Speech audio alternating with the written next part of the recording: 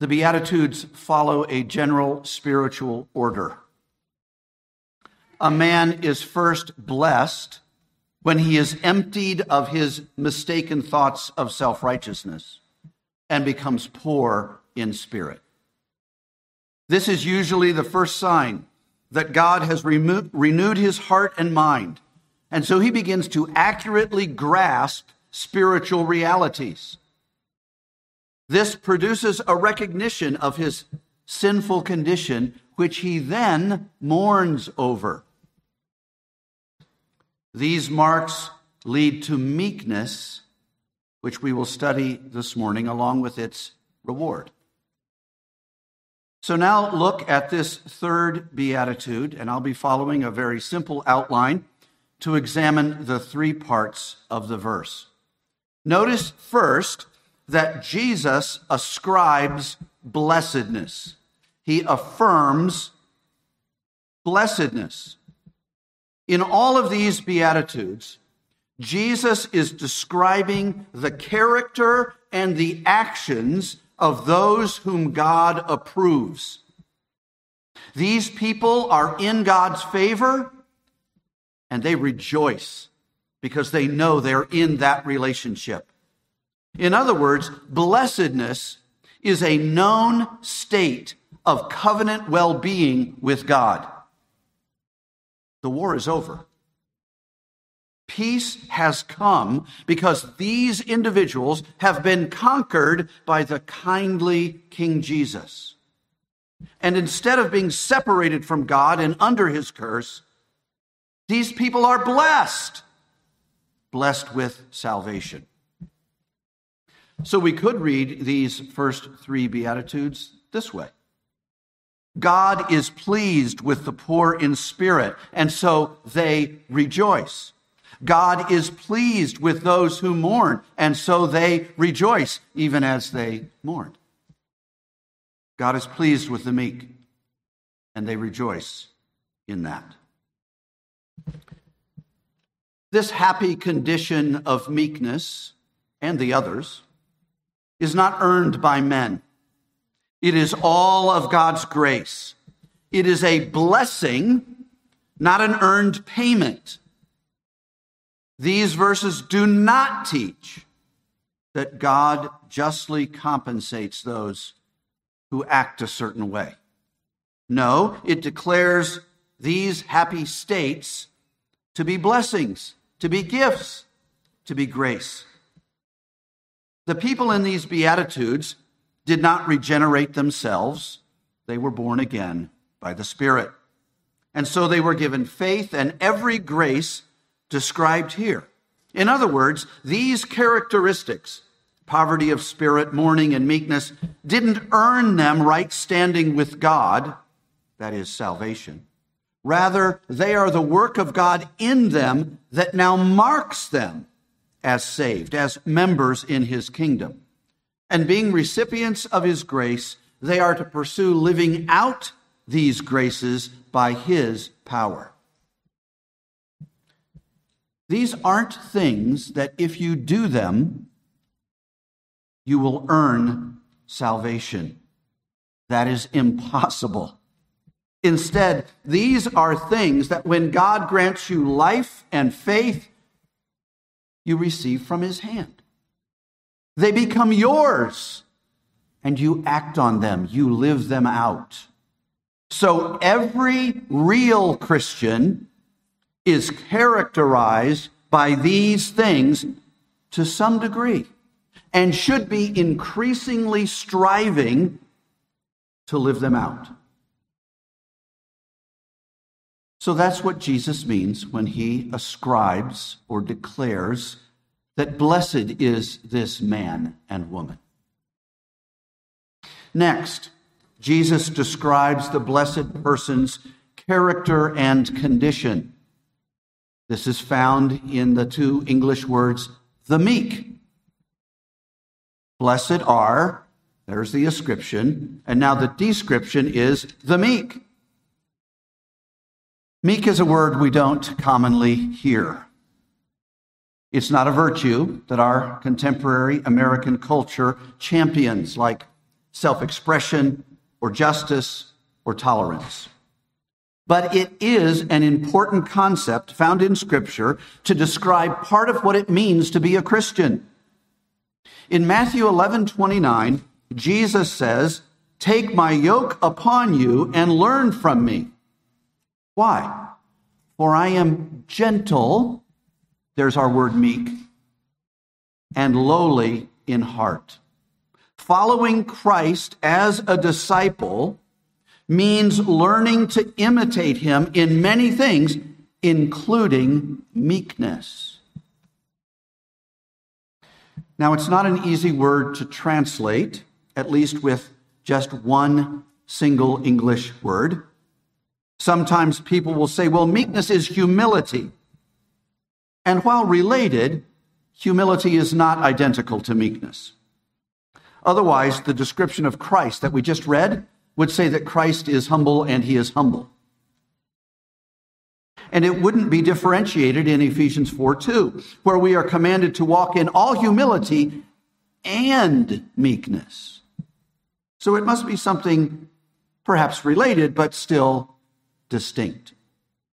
Humility is very close to the poverty of spirit mentioned in verse 3.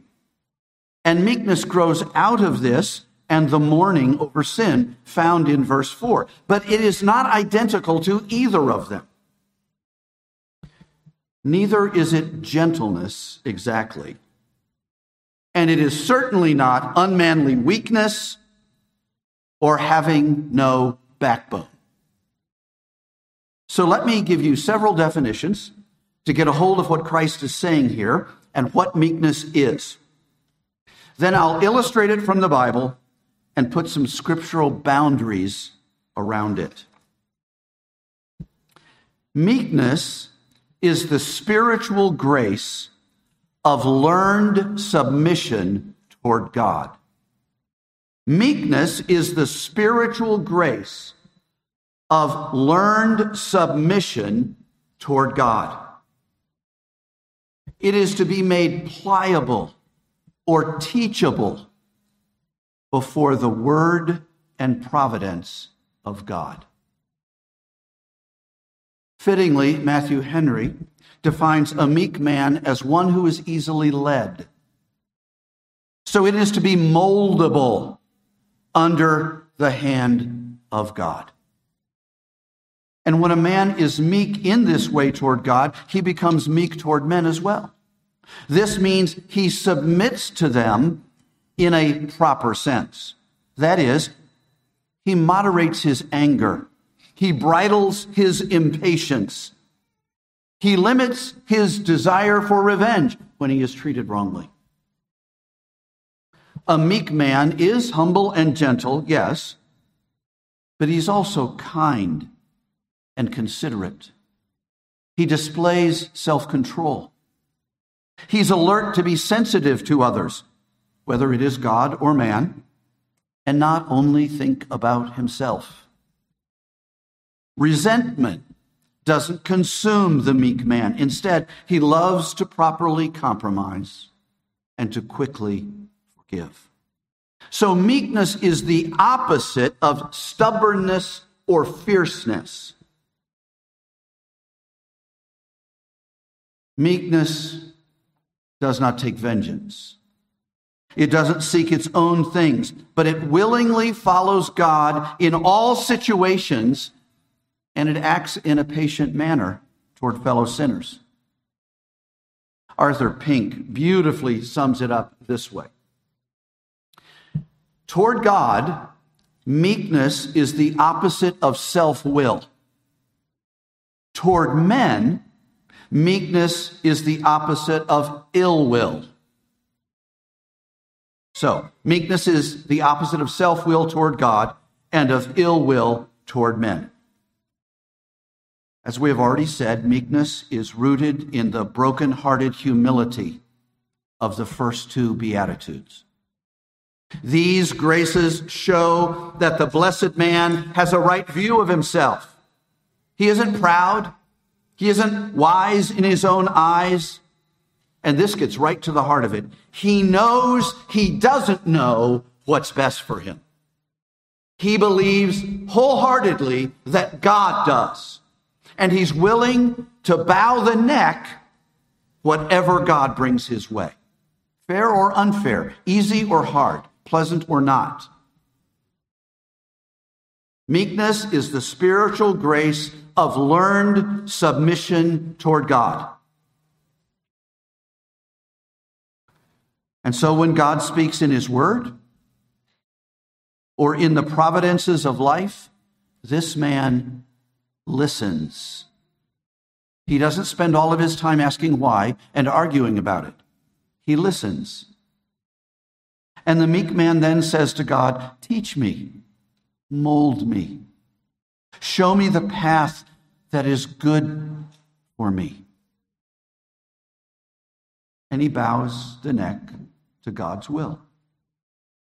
He is voluntarily led by God into truth, into wisdom, and righteousness by this meekness.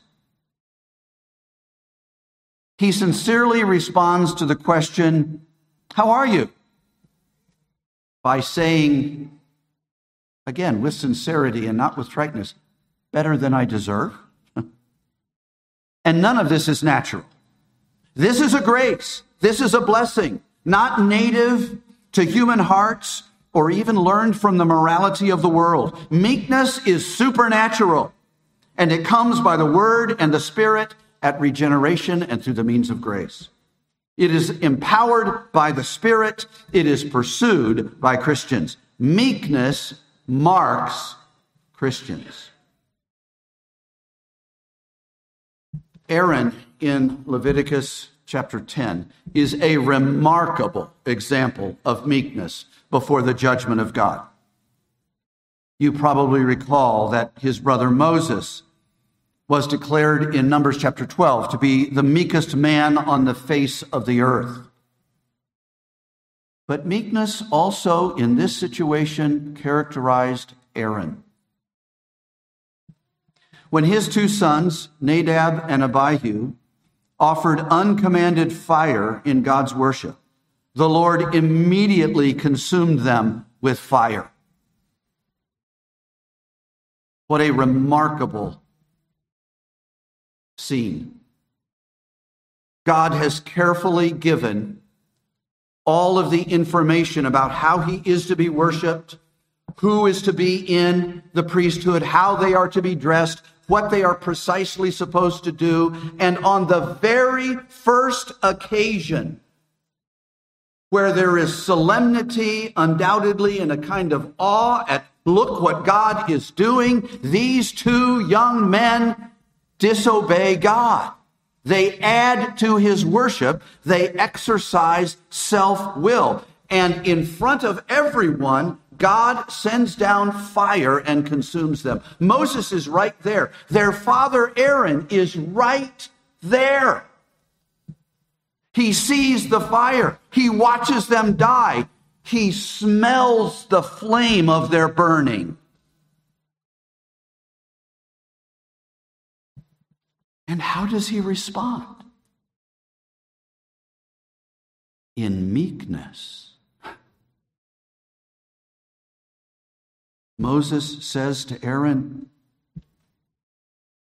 let me explain what's happened. This is what the Lord has said. Among those who are near me, I will be sanctified. I will be treated as holy. My word will not be ignored.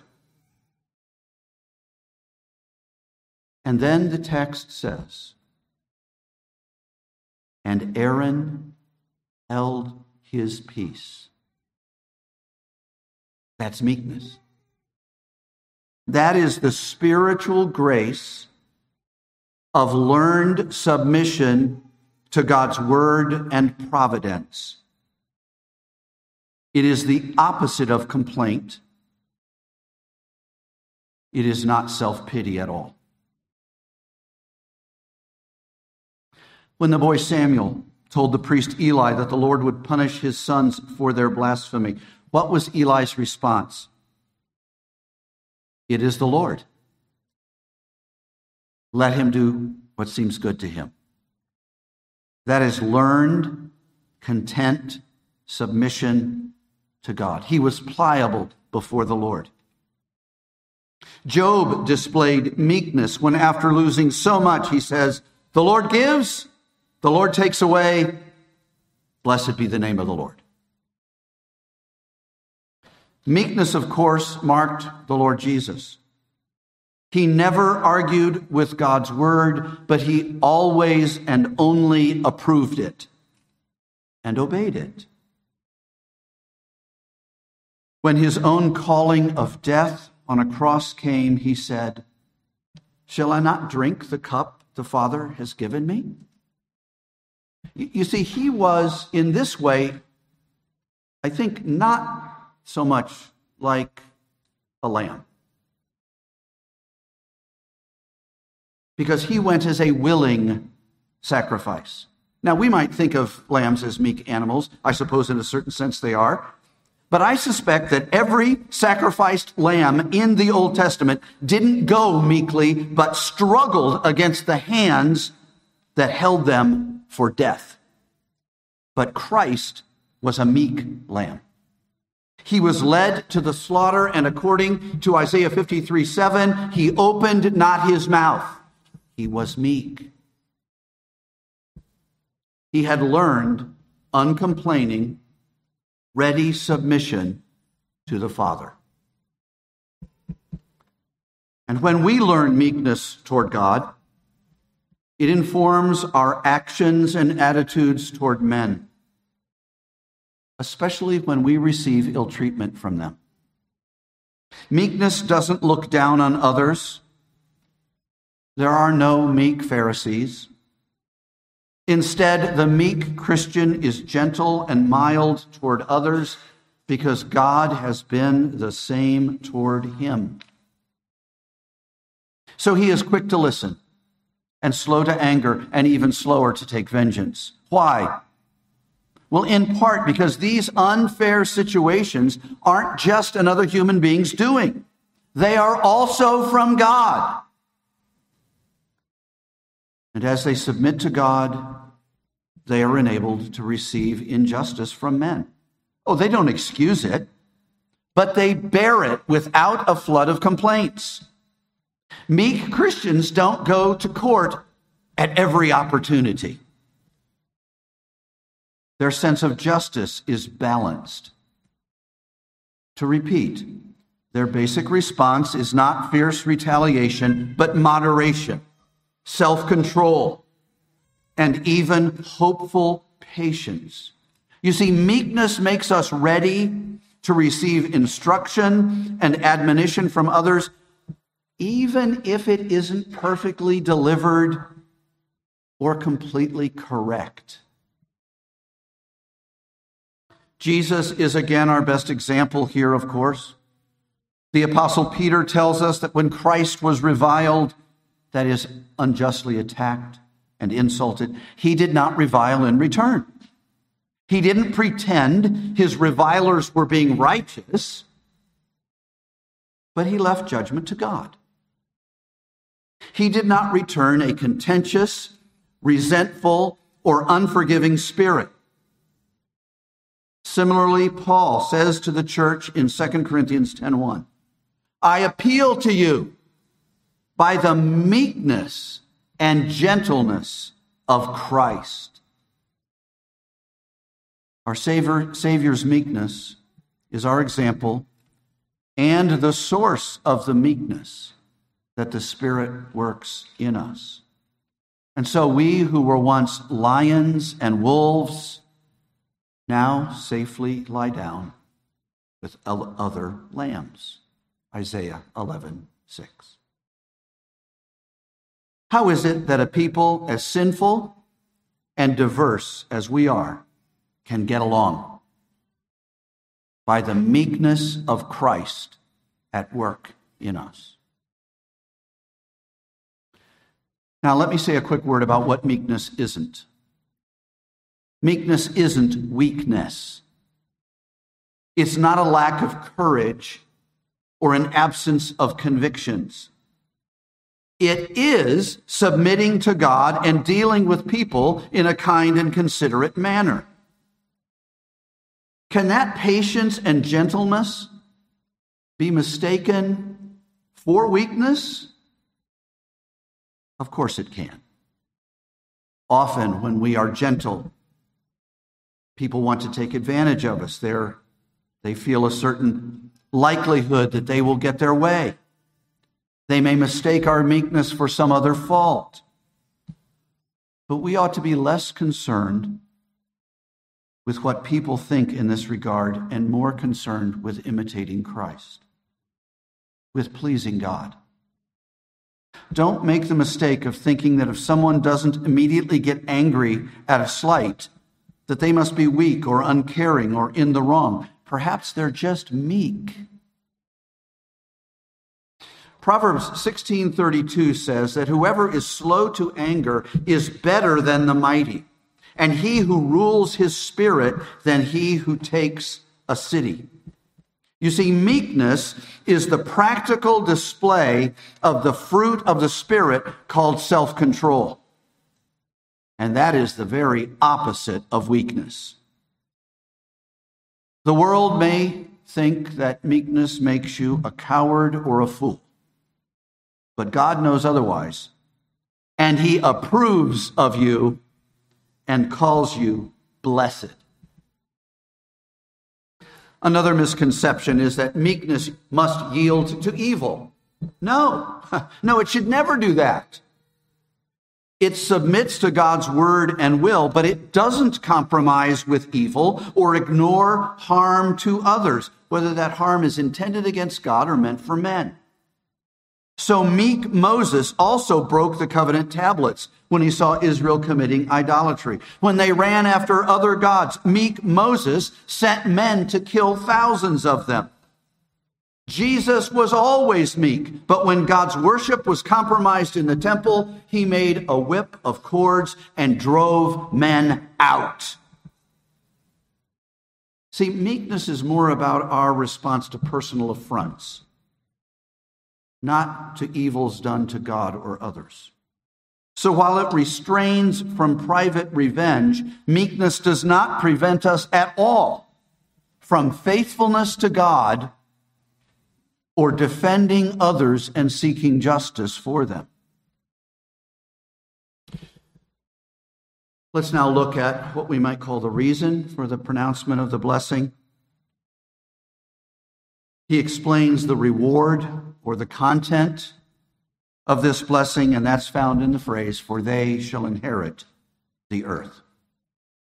Notice several things about these words. First, as with the other blessings, notice the certainty of this blessing. They shall, they will undoubtedly inherit the earth. Just as those who are poor in spirit do gain the kingdom of heaven, and those who mourn over their sins will be comforted, so the meek shall inherit the earth. Second, this is partly a present blessing.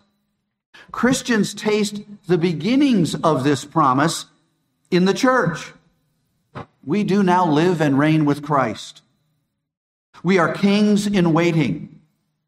As John says, we are God's children now.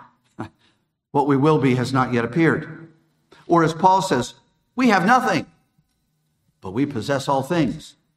So we are heirs of the earth now by right.